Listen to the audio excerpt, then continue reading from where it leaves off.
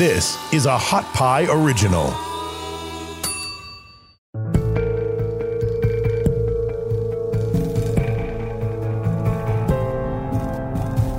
Hello, and welcome to the Inhumane Podcast, Episode 2, a Hot Pie Media Original. It is January 2021, and it really couldn't be a better time than to listen to this podcast because it is National Slavery and Human Trafficking Prevention Month. It's also known as Human Trafficking Awareness Month. That was established back in 2010 by actually President Obama. But prior to that, January 11th is Human Trafficking Awareness Day. And that happened back in 2007. So it's been around for quite some time. So hopefully you can link something about human trafficking since it is a local, statewide, national, and international issue. It is not something that's going away, but you have plenty of time all month long to post something, especially the main part is about awareness, right? That is, I think, the main thing that most people just need to know is just the awareness of it. So I am your host again, Antoinette Villarreal, and I thank you all again for being here, listening as an individual or as a group. And, I've been talking to a lot of people about their New Year's resolution, and we know 2020 was something that nobody expected. And a lot of people just want to kind of crumple up that 2020, throw it in the bin and not even think about it again. However, I do believe that a lot of us had a lot of time to reflect on what it is that we really find, right, that's important. Usually with New Year's resolutions, there's so much about self, right? Like, what is it that we want to do this year? But again, talking to a bunch of different people, we've just had those conversations that, hey, you know what? It's not just all about self. Yes, let's do a little bit of that. But 2020 kind of opened up our eyes to so many inhumane things that are happening that honestly, we just didn't, pay attention to because we were just going on with our daily hectic lives. And we know, especially here in America, it is all about the hustle, right? Like it's all about the hustle, which that really means it's all about me and what I need to do for that hustle. So I'm hoping for the best. And I'm assuming that despite the state of COVID, despite the lockdowns that are still happening and kind of the unknown, that you vowed to help humanity. And if you're listening to this podcast, if someone shared this link with you or you found it on your own, but regardless, you're listening, that combating human trafficking must be on your heart somewhere or it's somewhere on your radar. And to me, that is like one of the first steps, right? It's there. You don't know maybe what it's all about, but you're eager to find out. There's something sketchy you've seen before and you'd like to know a little bit about you. For me, that's just humanity, right? Like there's something erupting inside of you that is just saying, hey, something's not right there. Should I do something? Should I not do something? What can I do? So that's what this podcast is really all about. And we really need to be like this one loud voice together. Like we can literally be this one loud voice. And I really don't find, further, when we get further down into these episodes, you're going to see how all of these issues that people are interested in, whether it's foster care, whether it's homeless, whether it's hunger, all of these things, so much of that is tied into human trafficking because all those are vulnerabilities. And those vulnerabilities is what these predators prey on. So I can find a way. I know there's a way. We've done it so many times that so many issues that people care about is linked to human trafficking or human trafficking is kind of weaved into that. So I say it again, one loud voice together, and collectively, we really can be the group to abolish slavery. Now, this is our problem, which, right, that makes it that this is our fight. So listen to when I say that, like abolish slavery.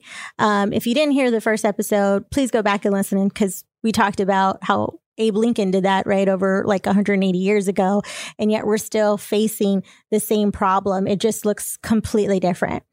Now, when I say that this is our problem, this is our fight, in the true sense of diversity, and I'm not talking about the diversity that like the current media is telling you about, I'm talking about true diversity. That means it's people with all different kinds of education, whether you dropped out of school or you have a PhD or you're a tradesman, right?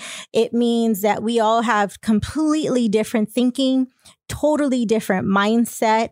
There's different age groups. There's different ethnicities and religions, thought process, like all of it. We need every single person within these demographics because slavery can truly vanish on our watch, like just eradicate it altogether. But we need this diverse group because, you know, human trafficking, it's not one dimensional, like at all. It's not one dimensional. It's dynamic, it's complex, and it's completely like it's hard to detect, right? So because of that, it's not this one size fits all. And too many times, and honestly, that's the error of so many nonprofits and entities and law enforcement and the judicial system and government makes is and the community, let's not forget the community, right? Is we think that human trafficking is this one size fits all and that we're just going to keep checking the boxes because checking the boxes then means that this person actually was trafficked, which we know that's not the case at all, right? So we don't just need social workers. We don't just need first responders or attorneys. We need all professions, and those can be paid professions or not paid professions, right? So I'm talking to you stay-at-home moms. I'm talking to high schoolers and middle schoolers and elementary. Like, what better way to prevent and abolish human trafficking than talking to some of our youngest?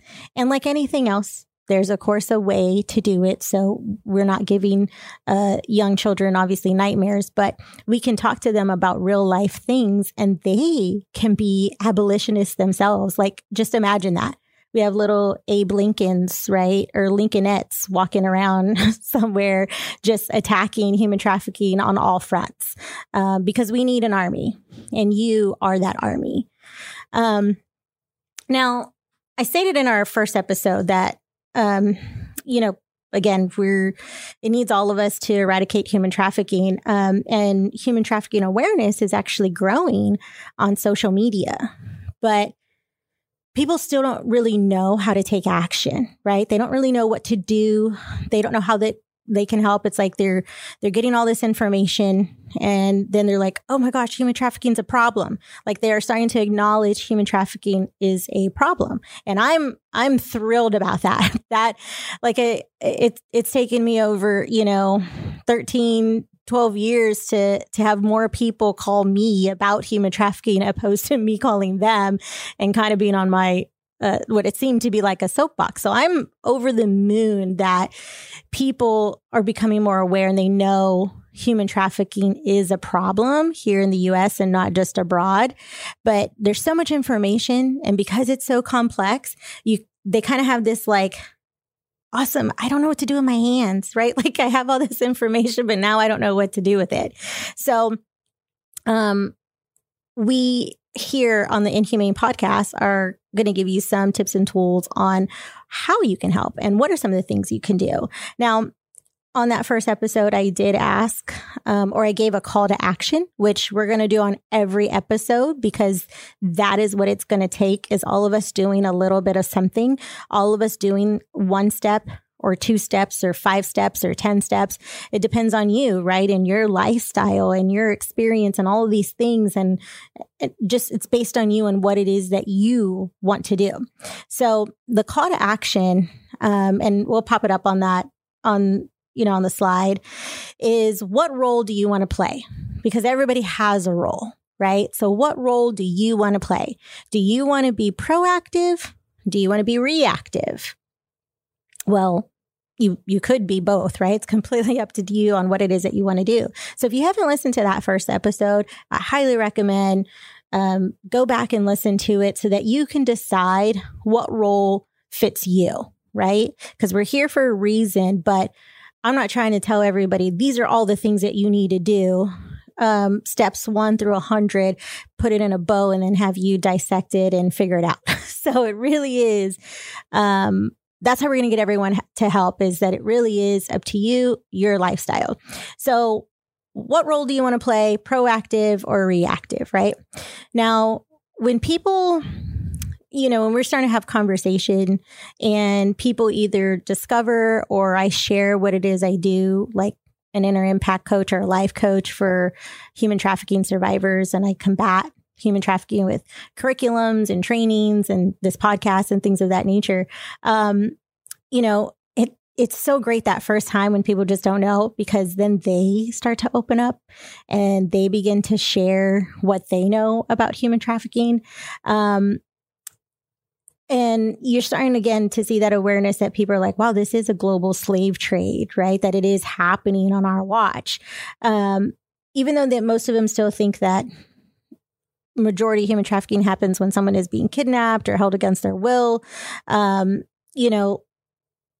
In some cases that, of course, that's happening, but we want to give you those tools so that you can make sure that you know and you feel comfortable of making that call, right? Of identifying that someone is being trafficked.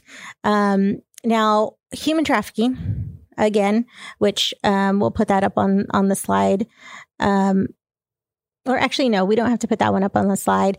But there are 3 words that we always have to remember about human trafficking. In order to identify it, right, it's 3 words. So it's force, fraud, and coercion. Force, fraud, and coercion. Those 3. That's the only way you can prove that someone has been trafficked. So at least one of these actions need to occur, or, obviously it can be all of them. So force, fraud, or coercion. 3 words to remember all the time in this field, in this arena. But I have a really big question for you. So whatever you're doing, if you're listening, if you could just pause for a moment, because I really want you to think about this question. And my question is, and we'll put this slide up, is how many slaves do you encounter in a day? By the way, I'm very comfortable with being uncomfortable and like being silent. I'm totally comfortable with that. So when I ask how many slaves do you encounter a day, it really is to get your mind thinking. How many slaves do you encounter in a week?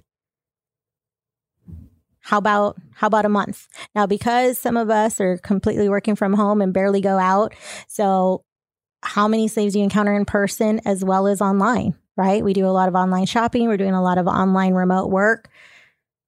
How many? Is it 0? Is it 5? Is it, I have no idea? Or are you completely like shocked and baffled by my question? And you're probably thinking to yourself, hey, lady, this question doesn't pertain to me, right? I'm a good law-abiding citizen. I don't hang out with debauchery, or I don't hang out in the underground or the deep dark web. Like nobody comes up to me and asks me, hey, do you know where I can find any prostitutes, or do you know where I can find any human trafficking victims? Well, I would imagine that is a majority of you, if not all of you. Okay. So I asked this question because I want you to know and to look for who's hiding in plain sight. So who is hiding in plain sight, right? Now we're going to go to this next slide, and it has, and for you audio listeners, we'll have the slide up, but I'll read them to you. And you can go back and look at Inhumane on Instagram and Twitter and the Hot Pie Media YouTube page or channel. So here are a bunch of industries, okay? Here are a bunch of industries where you could encounter human trafficking in some way, shape, or form. It's just hiding in plain sight. So let's kind of take a look at it. So we have escort services. Now, most people assume that maybe there's some sex exchange for money involved, right?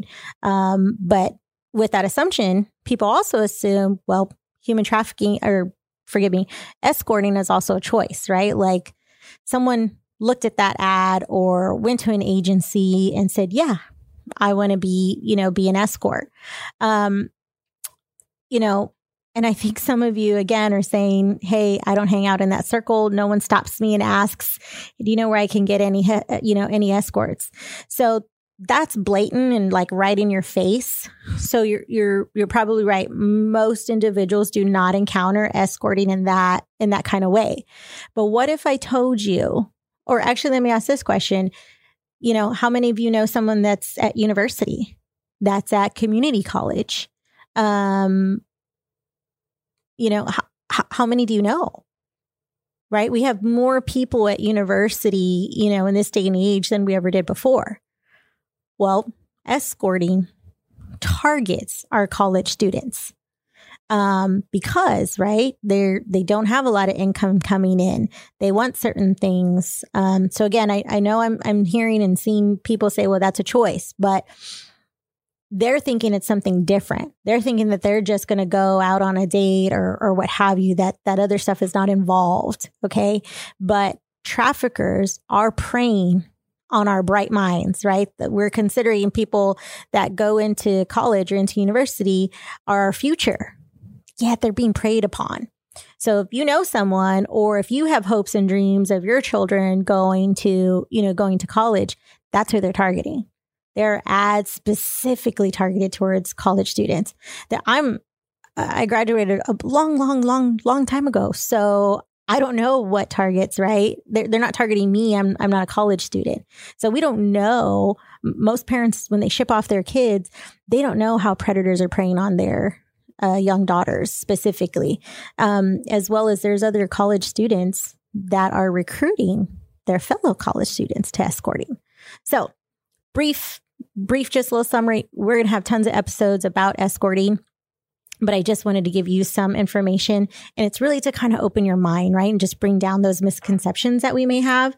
So our next one is illicit massage. So there are massage parlors all over the United States that give a little bit more than a massage. And a lot of times the workers in there are being kind of held against their will in regards to like debt bondage is one of them. Their passports or visas are being held against their will, right? They don't have access to them, so they can't go anywhere. That's one. We have outdoor solicitation. We have residential sex. A lot of people have questions about that. That's really just running a brothel, like out of your own home, which again, a lot of people think, I don't live on that side of town.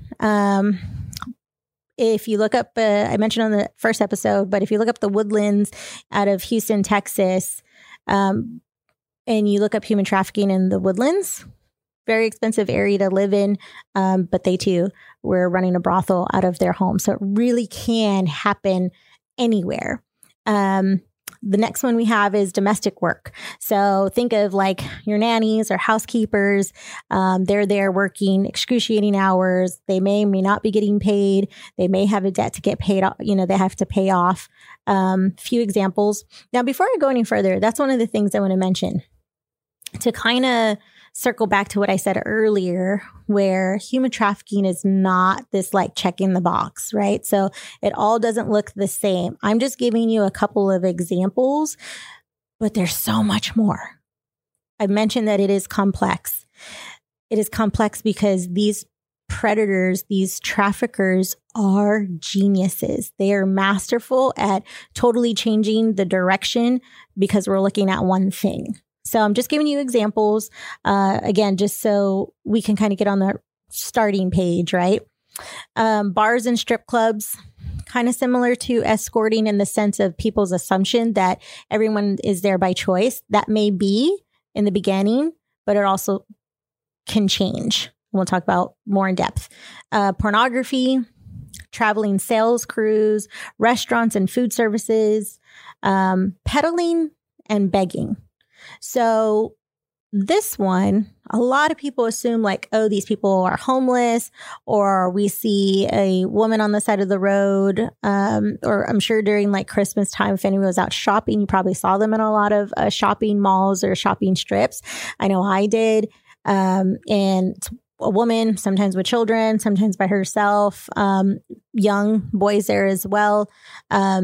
They too can be trafficked. This is definitely a form where they're actually just going and getting money based off of paying off of a debt to what their trafficker is making them do. Like, hey, go over there.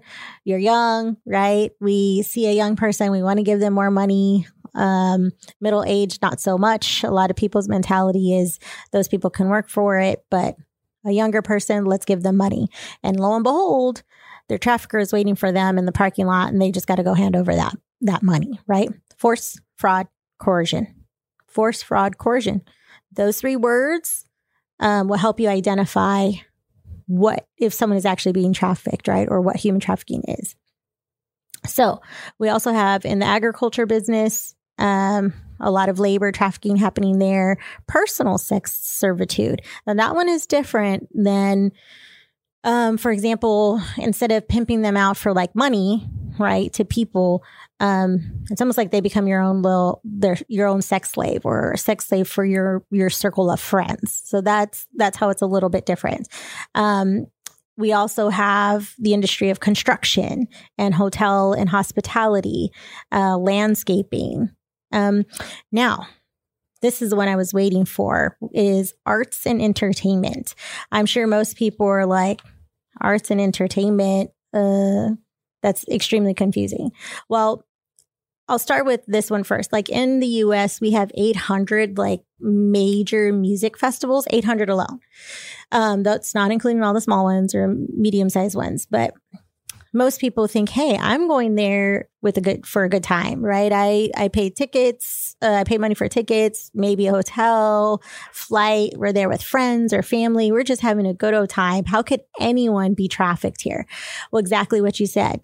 You're having a good time. So other people's good time looks completely different.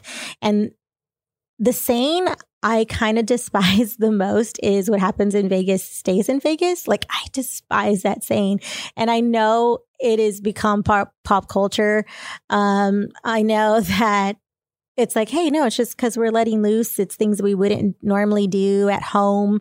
Well, with that mentality, when people go somewhere else, exactly that, right? They're doing things that they wouldn't normally do at home. That opens the gate for traffickers. That opens the gate. That's like their gateway drug, if you will. It like opens the gate for them to bring these individuals in, force, fraud, or coercion, and you're having a good time with them, whatever that means, whatever that looks like. So from those good law-abiding citizens I mentioned earlier, having a good time, we're not really doing anything wrong. You're going to have a good time. You meet somebody, and maybe I'll do something sexually. Maybe you have to pay some money. Lo and behold, that person's being trafficked. So you don't know that. She's not going to tell you that, or he's not going to tell you that. But that's what's happening. We think that they're all there by choice. So that's one part of like festivals, right? Now, let me tell you about the entertainment business. So I've been waiting for this article to come out, but during quarantine, and I honestly can't remember which month it is, but of course, everybody is like knocking out their Netflix, right? Like that's what you're doing during quarantine in 2020. All these different shows came out, right? Different rotations, some resurrected.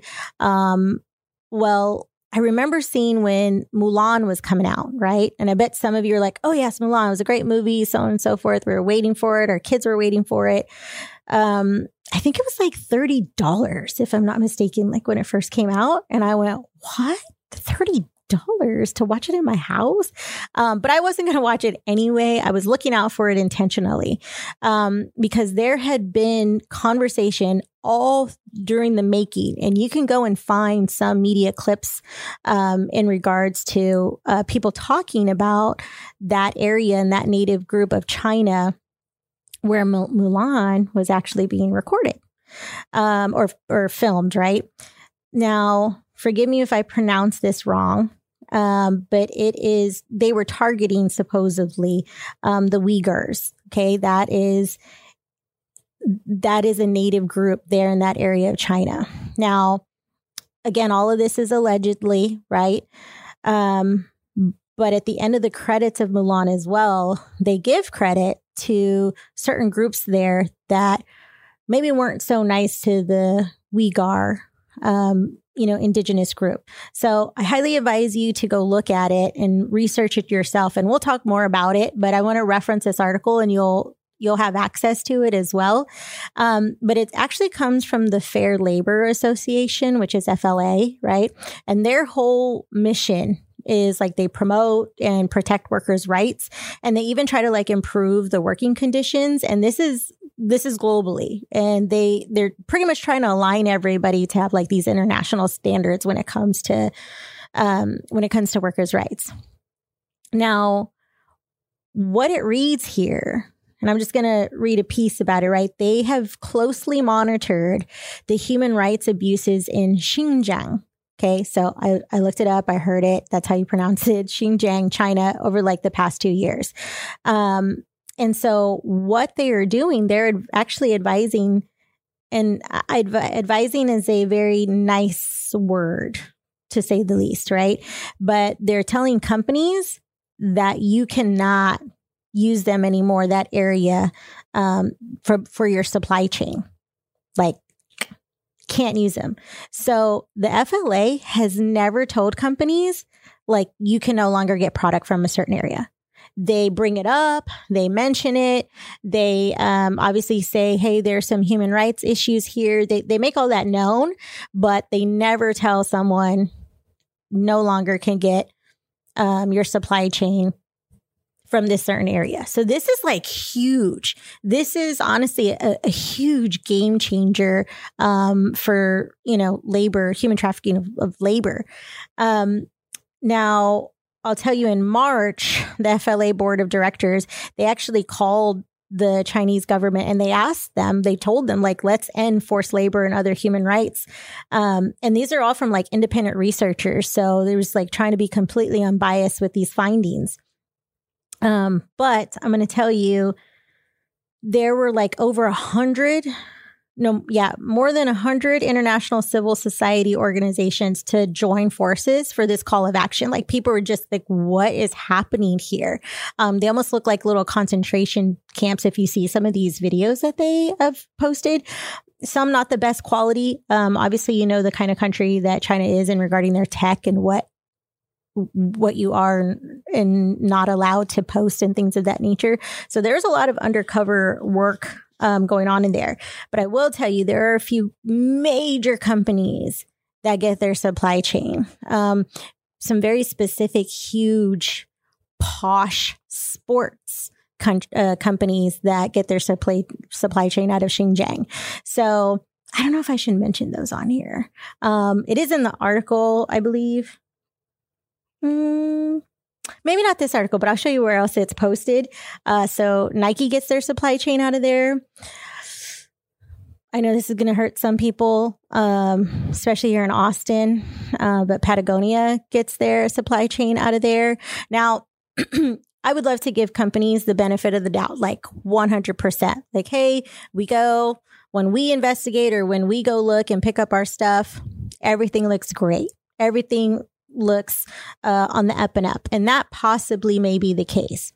However, if you've also been hearing, because it hasn't been a secret about Mulan. So if you've been hearing things, and this isn't the first time with Nike, if you recall, that happened in the 90s as well. A lot of child labor going on there. There was a little boycotting going on. And I think the 80s, if I'm not mistaken, or like late 80s. But regardless, it's their job to constantly investigate where their stuff is coming from, right? We live in a world of information. So sometimes, like I said, given the benefit of the doubt, but I'm also like, you're a multi-billion-dollar company. How did I hear that before you heard it? Right? Like that's us challenging. It's not our job just to challenge like our government because that's where our money is going. Your money is going to these companies as well. We are their consumers. We make them those billions of dollars. So we should be challenging them. So again, we'll go way in depth in other episodes about labor trafficking in some of these companies. And for us to be smarter consumers, but it's also for us to challenge these companies and saying, you will do right by people, regardless if they live in my neighborhood or if they live across the pond, right? So I wanted to give you that tidbit. Fair Labor Association, I'm like extremely proud and stoked of what they're doing, because this is just going to be a game changer, and it's going to make all companies, or it should make all companies, wake up and say, you're right. Right is right. Wrong is wrong when it comes to humanity, right? And human rights. So next one is commercial cleaning services, factories and manufacturing, like I just mentioned. And that's twofold if you thought about it. I don't know if anyone made that connection, but Mulan is arts and entertainment, Patagonia and Nike, right? Manufacturing. So they're intertwined. Carnivals and festivals, healthcare, bunch of different areas. Now, I would like to know, when you're looking at these, right, these industries, do you see any public health issue? Do you see any economic issue or public safety issue? How about judicial or human rights, right? Or maybe see all of them. But this is where we got to start thinking, is what kind of issue is this, right? Is it just a human rights issue? Heck no, it's not just a human rights issue. You can fit so many of these in there. And I don't say that to try to like push it and stretch it and make something that's not really there. No, the whole purpose of that is to see how much we don't need to work in silos and how interconnected that this issue really is, and how much really bigger of a problem it is than what we're thinking. So it's really for that purpose. And we just don't want anything slipping through the cracks. And this is how it does slip through the cracks. When we think it's just this issue over here, it's just that issue over there, and no one's making those connections, right? But I know you guys, you're making that connection. So now, oh yeah, let's go with that story. So I know many of us, right? Especially when I go into these industries and we kind of go in depth and we start breaking it down and talking about it all the time. It never fails. People's shocked reaction, really, their response really is, oh my gosh, I work in that industry, or my kids work in that industry, or man, I had this client, and this client, like their demeanor was just completely like off, and not like having a bad day off, like something bad was happening, or this employee in this space, something just not right? Like you can't put your finger on it, especially when you're not exposed to these things, but you just know. So I'm going to give you a quick little story. So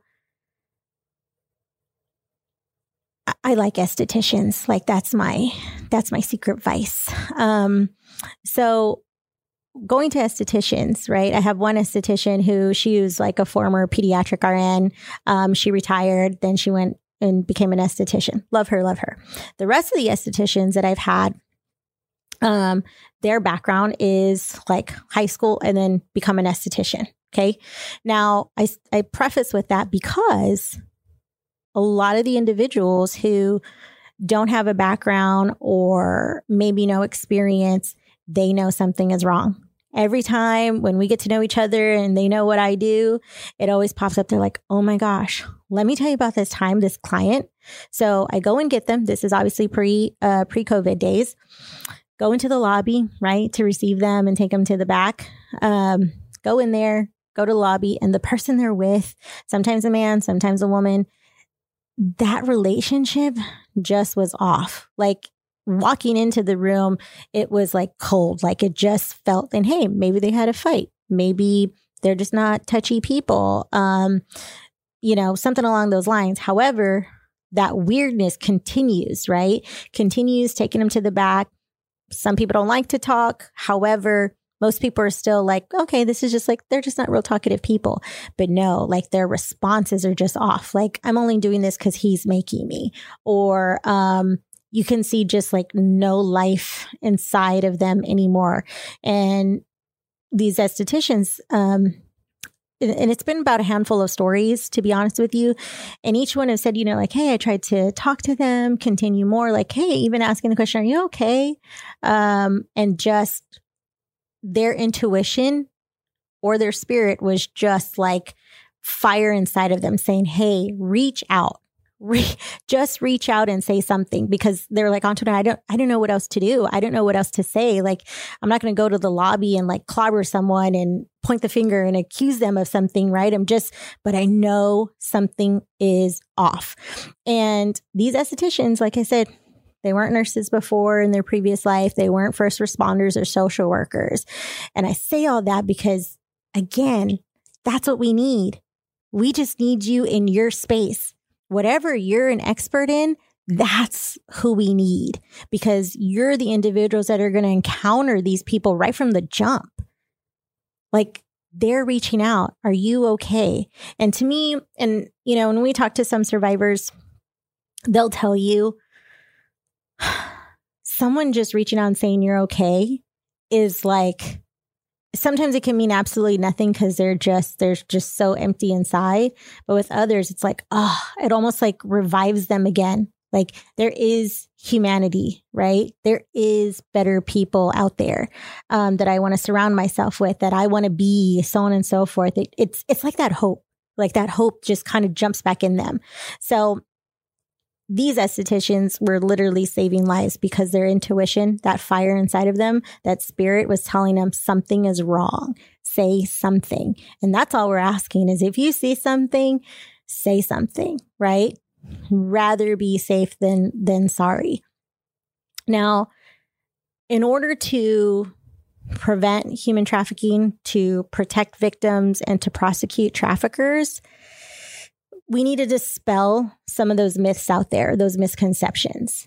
They're a huge part of the game. And this is why a lot of individuals kind of fall through the cracks, is because we have a lot of bias misconceptions, or just what the media has told us, or something we saw. And, you couldn't decipher it yourself. So that's just what's in our head, right? So when I share some of these stories, the Inhumane podcast, like we stated, we want to give you the tips and tools and resources so you become like truly informed, so you can do something about it, so you can eradicate, right, human trafficking. Just as important is us protecting our survivors. So when I share a story, I've already been given permission, whether years before, right? Like just yesterday or what have you. But it's our job to protect them. So I'm going to change their names unless they come on this show, or there's an article and it's written for the public for them. Or I'm not going to give you their name at all. So I just want to preface with that, because that's extremely important for us. And we just need to stick to that, to keep that integrity 100%. So let's dispel or debunk some of these myths out there and misconceptions. So we're going to pop up this first slide for you. And they're not in order. They're just random. Well, they're not random myths. These are the top myths, but they're just not in order. Okay. So myth number 1. Human trafficking involves transporting someone into the U.S. Now, the reality is you have smuggling and you have trafficking. Okay. So they're two totally different crimes. They both are all about profit, right? And totally inhumane, but they're two totally different crimes. So you have human smuggling. That is a crime against a country's borders. Okay. Totally a crime against a country's borders. Trafficking is a crime against an individual, right? With, what are those 3 words? Force, fraud, and coercion. Okay. So 2 totally different things. However, human smuggling can totally turn into trafficking easily if the smuggler uses force, fraud, or coercion, right? And holds someone against their will. So for labor or sexual exploitation. So that's how it's different. So a lot of people, they constantly think that it's like you're muling someone, right? Human trafficking. A lot of those individuals, they're muling them, but they paid them to do so. Okay. So that's smuggling completely when it comes to a person. So completely different, but it can easily transition into human trafficking. All right. Let's go to myth number 2. Human trafficking victims will attempt to seek help. Ooh, this one's deep. And we're just going to touch the surface because it is extremely complex. Most people cannot comprehend why these people just don't walk away. Well, the reality is that one, human trafficking is mostly a hidden crime, right? We don't know that people are being trafficked.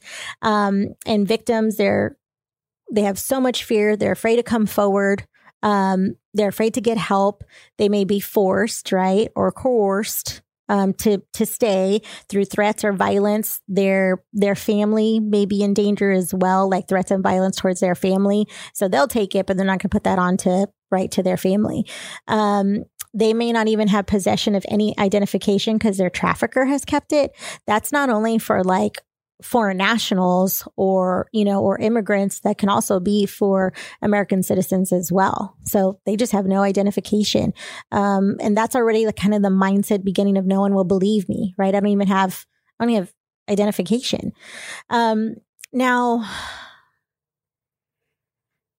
a lot of people, it's very easy. And a lot of people make a really snap judgment. And they think, oh, this person's not even being trafficked. If they were, they would totally leave. There's a door. It doesn't even have a lock on it. They can completely leave, right? Now, most of the time, professionals, law enforcement, the medical field, social workers, when they're doing like clinical interviewing, it even takes them a long time to uncover the whole truth and what this individual has actually gone through, because trust is a factor. It's a huge factor. And so it's just, we can't make judgments. And this is how these individuals really fall through the cracks. And to be honest with you, the statistics show it takes a survivor 7 times to leave, like attempts to leave, until they no longer go back. So that recidivism is high. They return. And if you think about it, that's a huge psychological deal going on, right? So we think that majority of them are being shackled somewhere, but the mental shackle is the one that they can't escape from. And the word, I'll leave you with the word shame and guilt, right? So just think about in your everyday life.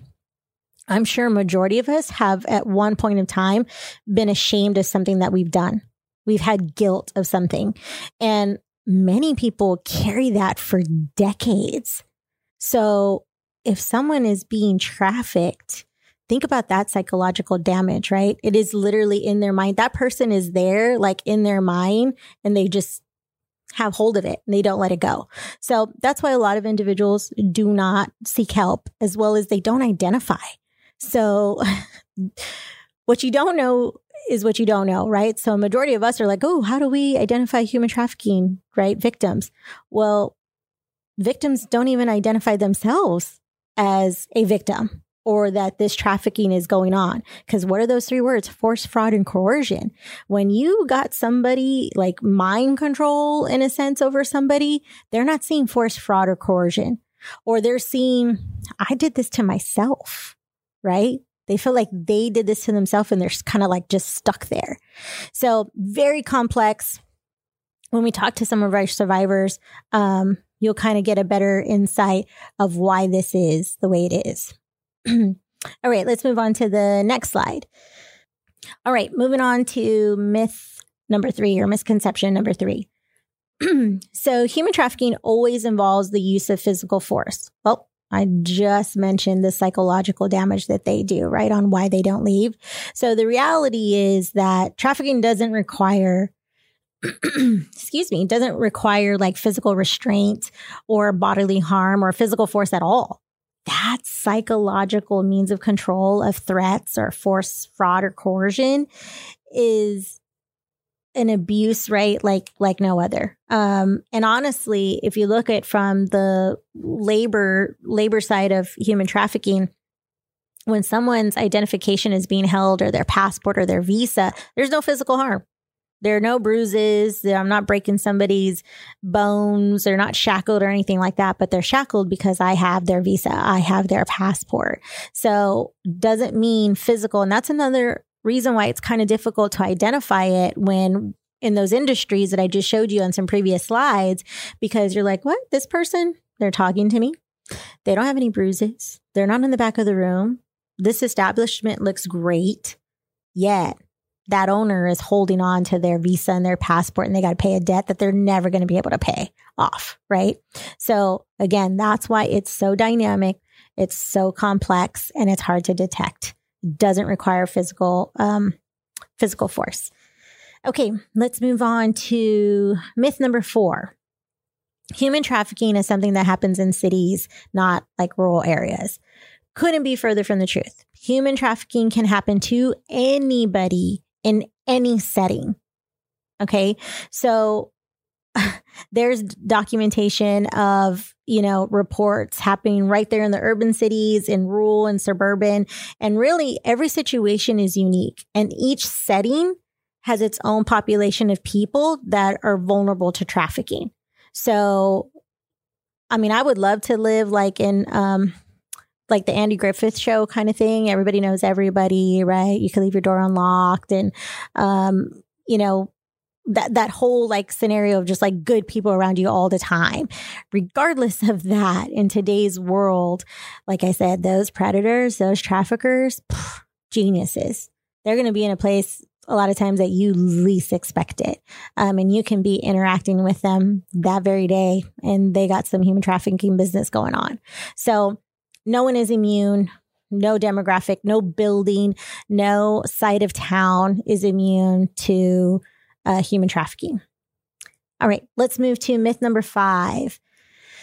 Oh, this one just, my blood boils with this misconception that children and teens sometimes choose to enter, into sex work. I'm stunned. I'm stunned almost every time that this comes up. Well, just like a minor can't legally like open a bank account or go buy a car, right? They can't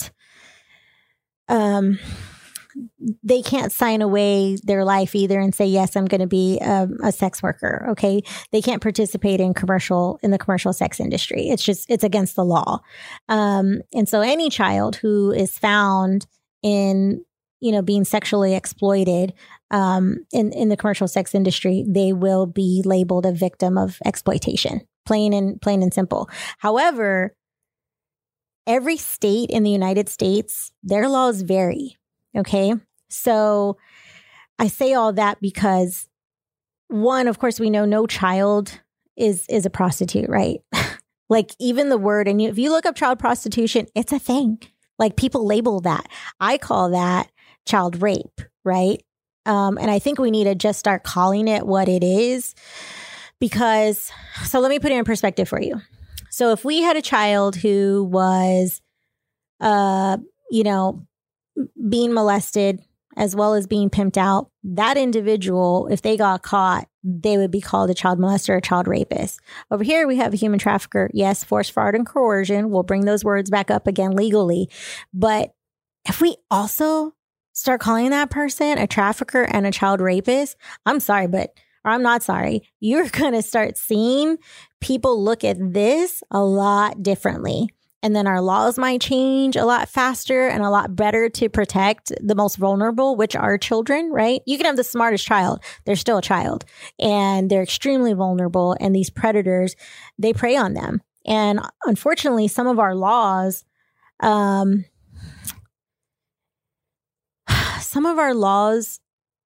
do not see some of these children as victims. So, for example, I mentioned peddling and begging right earlier, and some traffickers, that's their jam. They send these kids or young, youth, and they send them out to go beg and go peddle for money, and then they bring it back. Truancy, right? Because their trafficker is telling them, hey, you got to leave school. This is what you got to do. Loitering, drug possession, drug use, that the traffickers, they want them to get caught. They're not going to possess anything. Okay. They're not going to be out loitering. They're not going to be out peddling or begging for money. So these kids, right, these children, these teens, they get picked up.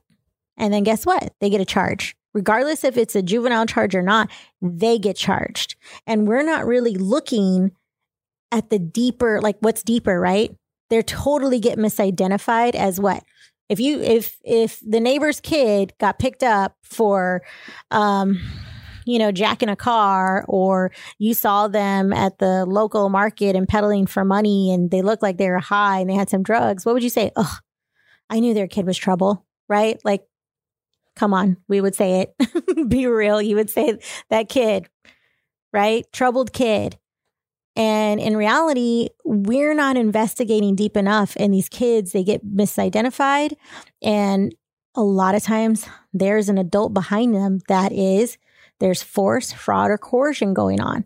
So that labels them a human trafficking victim, not a troubled kid. Hey, and I grew up in a strict household, and my parenting's a little bit different in the sense of, I like firmness. I was a classroom teacher.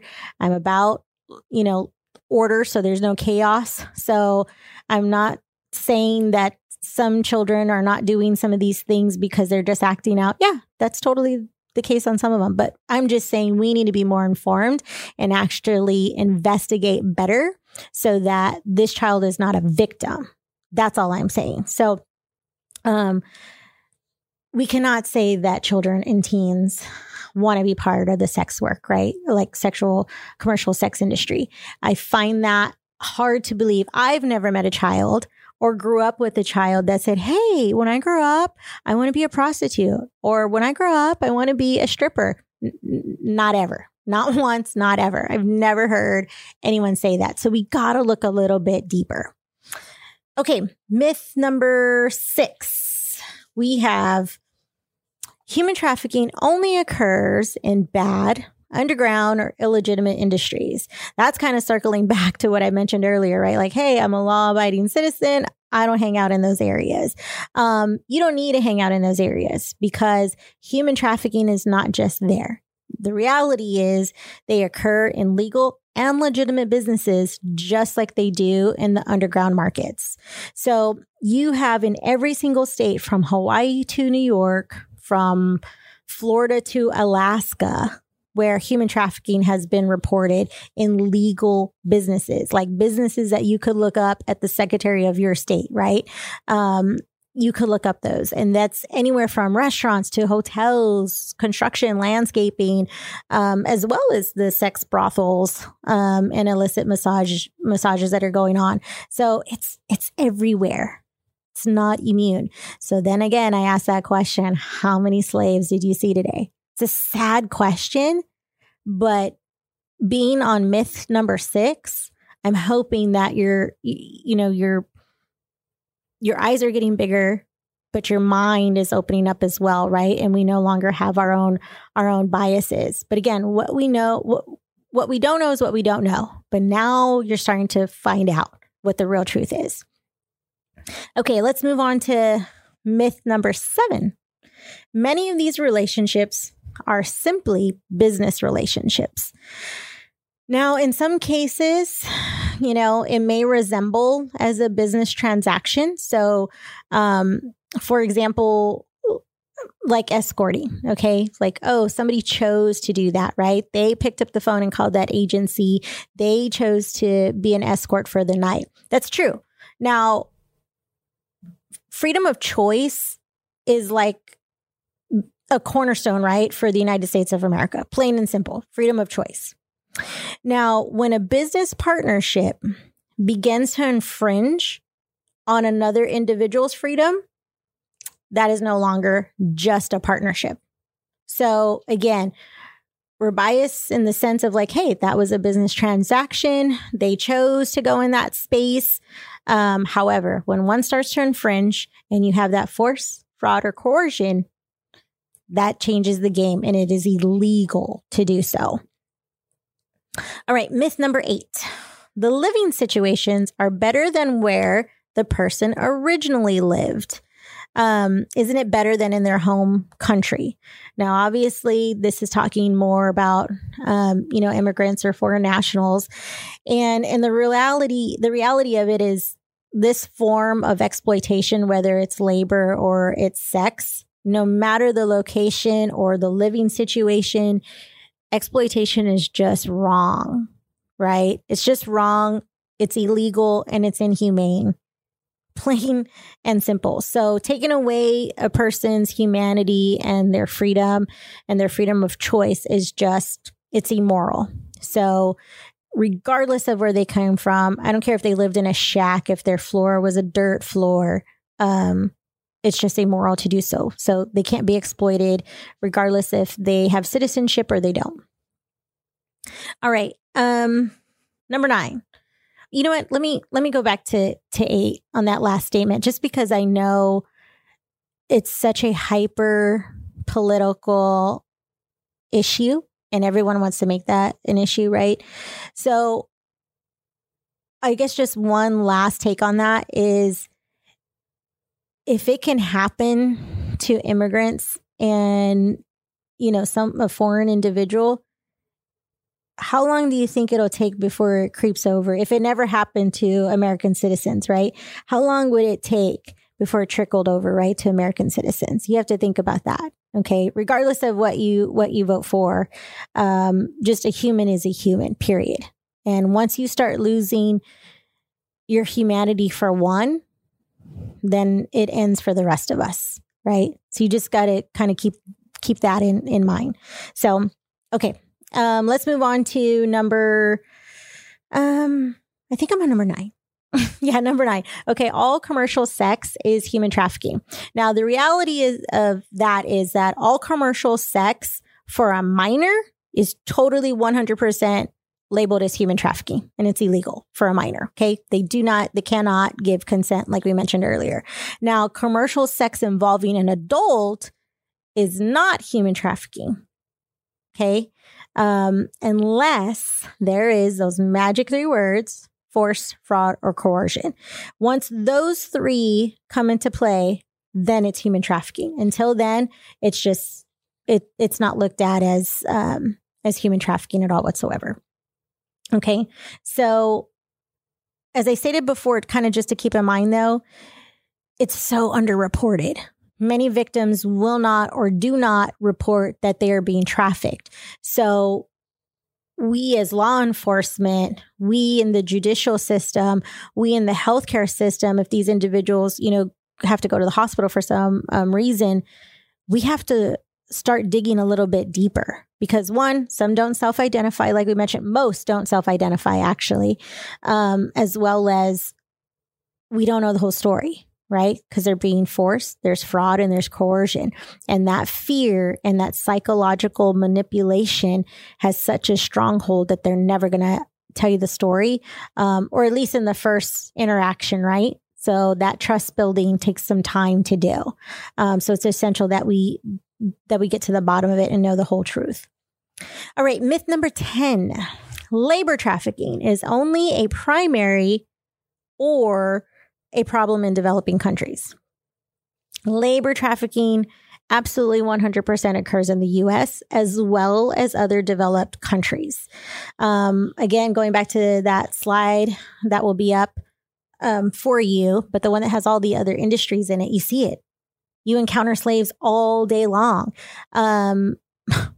Construction is happening everywhere, right? We've been in a construction boom for a few years now. That's an industry there in itself. So the problem is labor trafficking in children, one is a huge problem. But in 2012, the ILO, which is the International Labor Organization, they actually estimated that there were more than 4 times as many children trafficked for labor than sex. That's huge. The problem is that labor trafficking, it's underreported. So one, sex trafficking is already underreported. Labor trafficking is even more so, because I kind of feel like sex trafficking and it's over sensualized, right? Like you're going to trigger an emotion in somebody's, like some really strong emotions. So people always focus a lot on the sex trafficking. Not that it doesn't need attention at all whatsoever. But I'm going to say something that might strike a chord in people. but it needs to be said, when it comes to labor trafficking, that makes us look at ourselves, right? That makes us look at where we get our clothes. That makes us look at, ladies or men, where we get our nails done. That makes us look at our whole lifestyle. And are you willing to give some of those things up? Are you willing to challenge that environment? You'll challenge sex trafficking all day long. Well, majority of people do. But labor trafficking, that makes us really look at ourselves more, because now we're realizing, oh my gosh, I could or absolutely am participating in some human trafficking regarding labor, right? So labor trafficking absolutely happens. We'll talk more about labor trafficking, but I'm really hoping that kind of opens things for you in the sense of, where do you shop, right? Where do we get our services? Who does cut my lawn if I don't cut it myself? So, and I live in Texas, so we're very close to the border. There are a lot of services going on. Some people may be trafficked, some people may not. But what are we looking at? Or are we just not looking at all, right? It's kind of like that. Those three monkeys, hear, see, right? Talk, like there's none of it going on. But labor trafficking is going to open a lot of your mind. So think about that. There are 4 times more children being trafficked in labor than there are with sex trafficking. So we need you on both sides, right? One is not more important than the other. They're both just as important, because that makes them vulnerable. I don't know how many studies there are, but we'll look into that more in regards to if there's a child being labor trafficked, what is the relationship with them eventually being sex trafficked, right? Like, can't tell me that's not happening. So anyway, something to really take in consideration and trying to debunk that misconception for sure. All right. Myth number 11. Those who hurt children, women, and or men alike look creepy, like just creepy individuals. So they're so easy to identify. I wish I had a buzzer that actually would be like absolutely 100% wrong, right? These people, they all don't look creepy. The reality is most of those individuals who are buying, selling, and abusing these, humanity altogether, these humans, they live ordinary, respectable lives. You've heard story after story that these individuals are educators, or they're coaches, or they're pastors, or they're law enforcement, judges, politicians, all over the place. These perpetrators, they purposefully find positions of power and trust. So they're looking for those organizations where there are a lot of vulnerable. There are a lot of children, because I mentioned, it doesn't matter what demographic you are, children are still vulnerable, period, right? They look for those to be a foster care parent, or to run a group home, or to be an individual who interacts with them all the time, a mentor at a school, extracurricular activities. They look for that. They look for that because they know no one is going to trust them, right? Or not trust them. Like, it's nothing but trust. Now, to go a little bit further, that hopefully will really make you start questioning. We think it's just one. So, for example, we're thinking, okay, there's this one individual, he was a coach for an extracurricular, activity, or she was a coach, and she obviously betrayed our trust. She trafficked these children, so on and so forth. Well, most investigations, when it's one individual, we think it's one individual, but in reality, they place themselves in this place of trust, because now they can open up this gate to all of their other traffickers. Right? So these children, or this demographic, or this individual who's being trafficked, is not being trafficked by just this one person. Like, it's bigger than that. That's why you're hearing, when you see some of these busts and they say trafficking ring, yeah, it's a ring, because once one is in, they're opening the door for all their other predators, right? I was going to call them something not nice, but I changed it to predators. So that's so sick. And we put them in this place of power and we trust them and we're never questioning people. So I had a conversation earlier and I briefly mentioned it and I didn't to go deep into it, but like growing up, my brother and I were not allowed to stay the night. Like I had no idea what an actual sleepover was. Like he did not care. Granted, I grew up in the 80s where, you know, it was starting to become part of like PSAs of molestation. And like they were starting to talk about it and how it happens in families as well, which trafficking does too.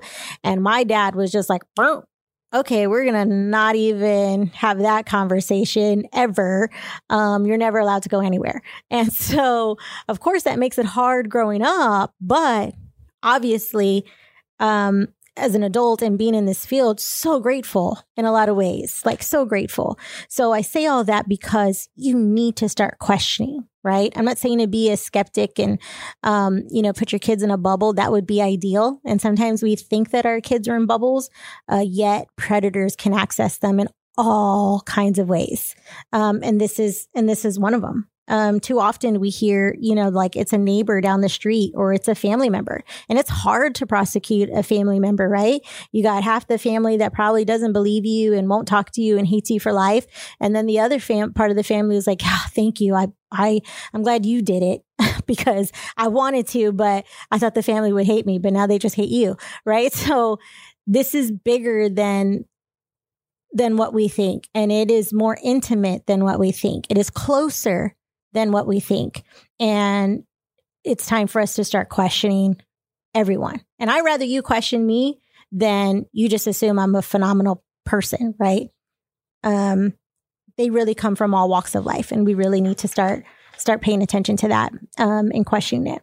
Okay, so I bet you're asking like, whew, that was a lot of myths. I'm ready to take action. Why do we have to go through them? So on and so forth. Well, you heard me mention it a couple times, but a lot of these victims and survivors, they fall through the cracks, or we treat them for something else like a criminal act, right? Or we re-traumatize them. And that is the furthest thing that we want to do. We never want to re-traumatize, but it's so easy to do so because we have these misconceptions in our head based off of our experience, based off of, like I said, what pop culture is telling us or the media is telling us. And here we need to debunk these and dispel them before we can ever begin to identify, because that's how they get misidentified all the time, because we just assume. And sometimes it's hard to believe, like, ooh, well, you kind of chose this.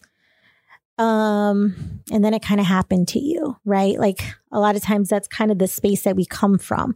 And we need to have that mindset of, maybe you chose this, but you didn't choose that, right? It turned into trafficking. That you didn't choose. You chose something else, but someone forced you, or there was fraud, right? Lying, fraud, or coercion. So you got to go back to those three so we can have these unbiased conversations and be an abolitionist from this unbiased state of mind. Okay. So, you'll be able to find all of these, this like fact sheet, if you will, on the Inhumane podcast, the YouTube channel and Twitter and Instagram, and share it with your loved ones. That's how you can protect them the most. They can have those conversations with their kids, right? Colleagues and communities. Share it with everyone. Okay. Now our next slide is basically our call to action. Okay. So what is our call to action? I mentioned earlier a couple of stories about people kind of encountering, or they had a thought, or their intuition or their spirit was telling them like, hey, something funky is just going on right here, right? Like it just is, and I don't know what to do. One of the things that is extremely important is to call the National Human Trafficking Hotline. Okay. Now I have my phone with me because I'd like to show you, I have it on my favorites. And you can see obviously the number on the screen, but it's really important, I think, to plug it in on your phone, because we leave the place or wherever we saw it. It's like, it's not at our fingertips, right? So here it's plugged in on your phone. And if you're serious about helping, abolish human trafficking, eradicating it altogether, these are just some of the baby steps, but they're so vital. When you have that intuition, when you have that spirit just rising up inside of you, your body's telling you to do something, right? And you don't know what to do, but this is at least one thing you can do. You're putting yourself you're not putting yourself in harm's way, right? But you're calling it. And you see the number on there, 1-888-373-7888, right? You can text it as well. You can text the 233-733, and you can text help or info. So I get calls sometimes when kids are missing, family member, like a teenager took off or what have you. And it's like, hey, at least send this on their phone. So if this is happening to them, right, they're able to text right away, things of that nature. So plug this in on your phone. We're encountering, as you can see, you're encountering slaves all the time. We just didn't know what to look for, right? We didn't think it was happening in legitimate businesses. We just thought sketchy businesses. Nope. Some of the most posh ones are the ones that are doing the most damage. So plug that in on your phone. Simultaneously, find your local law enforcement that you would call, okay? Some of them have specific numbers because they have a human trafficking task force. So you plug them in as well. Now, there's two reasons for this. One, we don't want anyone falling through the cracks. They are getting better. Entities are getting better at talking to each other. However, I wouldn't chance it. These systems are so big. They work in a lot of silos. There's a lot of people working and constantly falling through the cracks. So I mentioned that trafficking ring, right? Like you've been seeing some of that. And so a lot of times when you have local law enforcement and then you have the national task force or law enforcement, and they start investigating and looking, this is happening locally, right? And they may be doing a lot more investigation because they're local. Well, when they team up with national or vice versa, they start to figure out, oh my gosh, this is happening across states. Well, locally, they wouldn't have access to that, right? So you think you're saving one, but in reality, you could be saving literally like hundreds. You just don't know, as well as putting away more than one individual. Because most of the time they're not being trafficked by one person. They're just passing along, right? It's sad to say, but that's what's happening. So we got to look on this grander scale. And you're only helping one locally, but you never know what that trickle effect is going to be. So plug both of those into your phone. It'll also help law enforcement as well, right? Not just that individual, but it'll help them and help kind of all of us and all communities working together to eradicate human trafficking. Now, our second call to action, again, baby steps, right? But our second call to action, because it is, National Human Trafficking Awareness Month, and we're coming up on Human Trafficking Awareness Day on January 11th, is do your research, okay? Especially, we all know algorithms, right? So your algorithms might start changing. Some human trafficking nonprofits might be popping up on your stuff or what have you. Start researching. They're not all good, okay? As well as they may be good or they may be great, but they may not also align with your values, okay? So give them a call, send them an email, start asking specific questions. So some questions, for example, if you were, if it was an entity that had like some short-term or long-term housing, like they had beds for some of our survivors, right? Because they got out of their life, they don't have a place to stay. Some of the questions you could be asking is, hey, what's the intake process, right? Like how long do they get to stay? Some, it's very short. And so we talked about that recidivism and why it's high. Some of these are short and they get kicked out. Well, now where are they going to go, right? There aren't an abundance of beds. So you can ask them that question. How much would it take for them to stay a little bit longer, right? What are some of the material needs. Okay. So, they need bedding. Do they need clothes? Do they need shoes? So on and so forth. We could ask those questions. Where specifically is your money going for A, B, C, and D, right? Like what kind of therapy are they getting? That therapy may not align with your values. Some of them don't align with mine. So I don't necessarily support those, but that's my personal preference. I support those that align with my values. So you got to take those into consideration. Call them, ask questions. They should be able and they should be willing to share that information with you. Again, none of these entities should be working in silos, and none of these entities should keep all of this information to themselves. They should be willing to share it. Yes, there is some confidential and there is some information that you can't share because you need to protect them 100%. That's another question you can ask them is, how are you protecting these survivors, right? What is it that you're doing to decrease the recidivism? Tons of questions you can ask. Okay. So get to know these organizations that you think you want to work with or that you want to donate money. Don't just throw them your money. Don't just throw them your time. Ask conversation or, have a conversation, ask deep questions, figure out who it is that you want to associate yourself with. I bet the parents that are listening to this and who just bought that Disney, subscription that they'll be watching, they might be thinking twice, right? If all of this is true in regards to Disney and Mulan. So they might be thinking twice, but it's like we already got into bed with them, right? So that's my point is do your research, start asking questions. Honestly, you're doing it for the survivors as well that are in these entities. You're asking for them. You're asking for future individuals who are going to cross this nonprofit or government entity's path. So you have the right to ask these questions. It's a way to protect, support, right? These survivors. And in reality, all of this is really to prosecute those traffickers so that we can eradicate this and don't have these problems. So there's a lot of myths. A lot of things now. By all means, please go and research more.